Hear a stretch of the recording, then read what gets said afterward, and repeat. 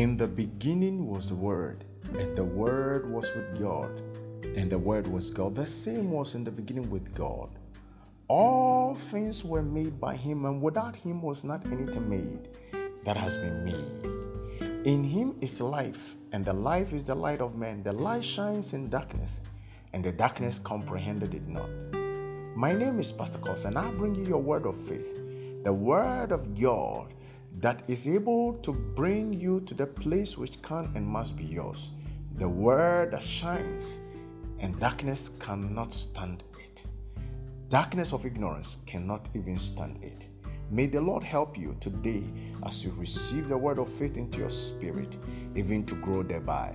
In Jesus' precious name. Hallelujah. Beloved, we continue with our series on understanding character and pursuing godly character. And today we want to continue from where we left off in the previous segment. In the previous segment, we looked at the character of pretense. Today we want to look at the character of irresponsibility. Irresponsibility. And we've been looking at it from the perspective of King Saul's character in 1 Samuel chapter 15.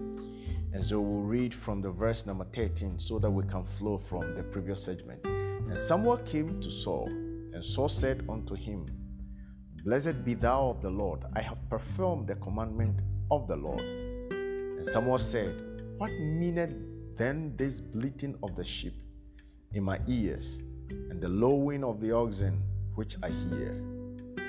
And Saul said, They have brought them from the Amalekites.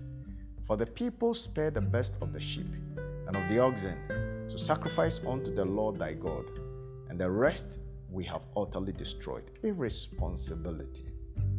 God doesn't like an irresponsible person. God created the heavens and the earth, but the earth He gave to man to be responsible for. So from day one, God wants man to be responsible. God wants man to be responsible. But if man is irresponsible, God cannot stand it. All right?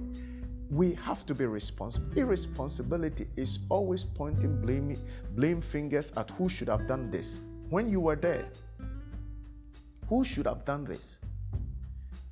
If you see that this thing has to be done, if you have eyes to see, the moment you saw it, it's a proof of the fact that you have been called to take full responsibility for that.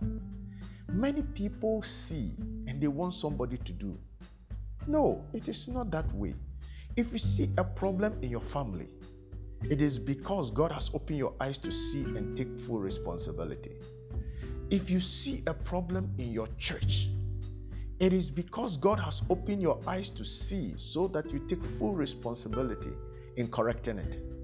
If you see a problem in your nation, it is because God has opened your eyes to see what you can do about this, not to complain, not to look for somebody to come and take care of it. No, you are the best person to take care of it. The Bible says in the book of Nehemiah was in Shushan, the palace, and the Bible says that he was comfortable, but he realized that the walls of Jerusalem is bent down and broken thereof. The Bible says when he's heard that, a great burden came, the burden of responsibility came upon him, that he sought what he can do about this. And the Bible says immediately he began to fast and pray and to seek the face of God as to how to tackle this problem.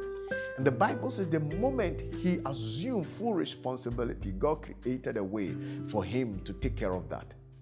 Are you responsible? Beloved, do you think you are responsible? Do you think in the office you are responsible? You see, God doesn't like people who think that this is my work, this is not my work. Let me tell you, whatever happens affects all. It doesn't affect some and leave some. No. If somebody's child dies, there is a way it affects you. If somebody loses his job, there is a way it affects you. All right? And so it's so important for us to take full responsibility. Full responsibility. Praise the Lord. Are you a responsible person? Now let's look at Saul. The Bible says that Saul is the team leader. And when it came to the critical question to answer, the Bible says, and Saul said, they have brought, not we have brought.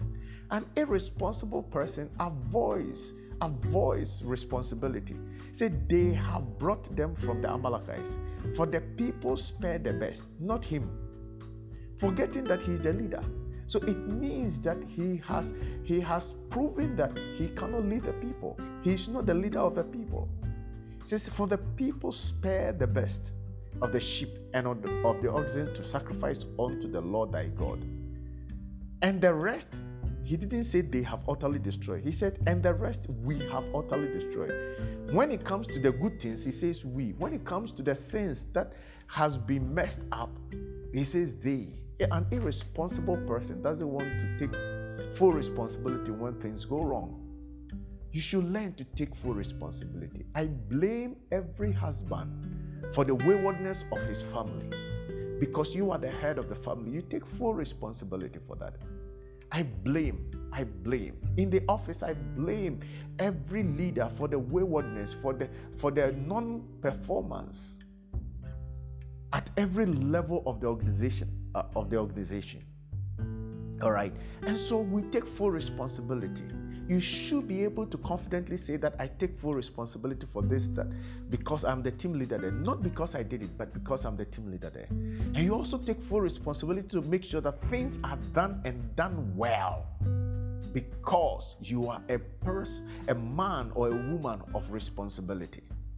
God wants men and women to be responsible. The reason why God gives you a vision, a dream about somebody, is because he wants you to assume responsibility, to save life, and to help the person that he's shown you a vision about to be able to come out of it. Hallelujah. You see, irresponsible people always know who should have done this and wasn't done. They never know that they could have done something about a particular situation. They never know. Always they are quick to prove and show who should have done this, who should have done that, who should have done that. But as to what they could have done, they never know. Never be an irresponsible person. God brings people our way to be responsible. God brings circumstances our way for us to be responsible. God brings dreams and visions our way to be responsible.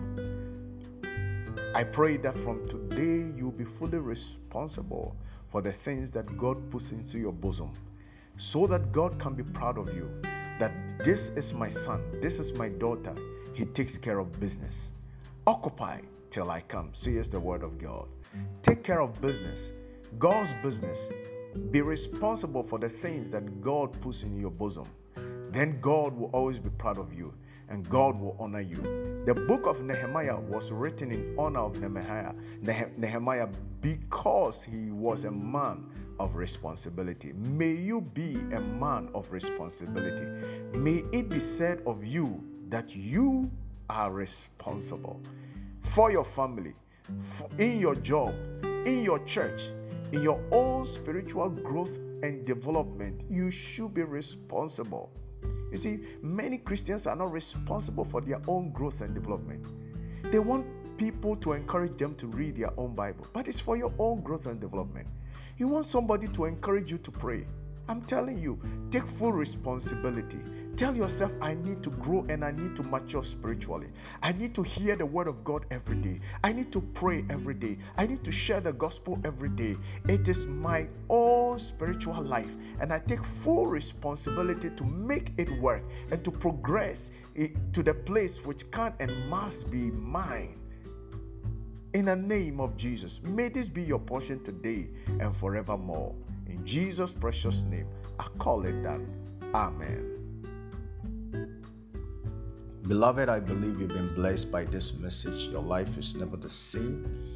But if you have not given your life to Christ, today I want to give you the opportunity to give your life to Christ. Every one of us, everyone gets this opportunity, and it is up to you to take it. And I believe today is your opportunity to take it and to make Jesus Lord and Master over your life. Hallelujah. If you haven't given your life to Christ and you want to today, I want you to lift one hand and put the other on your chest. Say this after me in sincerity. In sincerity. Dear Lord Jesus, I believe in my heart that you are Lord, and I confess with my mouth that God raised you from the dead. I receive you today into my heart. I receive newness of life today. I receive a fresh start, a new beginning, an opportunity to live and live for you. In Jesus' precious name have I received this with faith. Hallelujah. Beloved, I believe Christ has come to dwell in your heart by faith. Your life is never the same. Find a Bible-believing church, attach yourself to, and grow thereby. You can also download the Anchor app on Google Play Store or Apple Store and subscribe to the Word of Faith. The Word of Faith. There are tons of resources to help you grow and pursue your spiritual goals in the name of Jesus. We'd also like to hear from you. Write to us at ps.korsah@gmail.com. We would like to hear testimonies. We would like to hear your questions, the clarity you seek. We would like to hear and help you gain that clarity. May God help you. May God keep you. May God honor thee. And may God cause his face to shine upon you today and forevermore. May your life see progress from today going forward in a unique and a special way. Jesus' precious name. Hallelujah.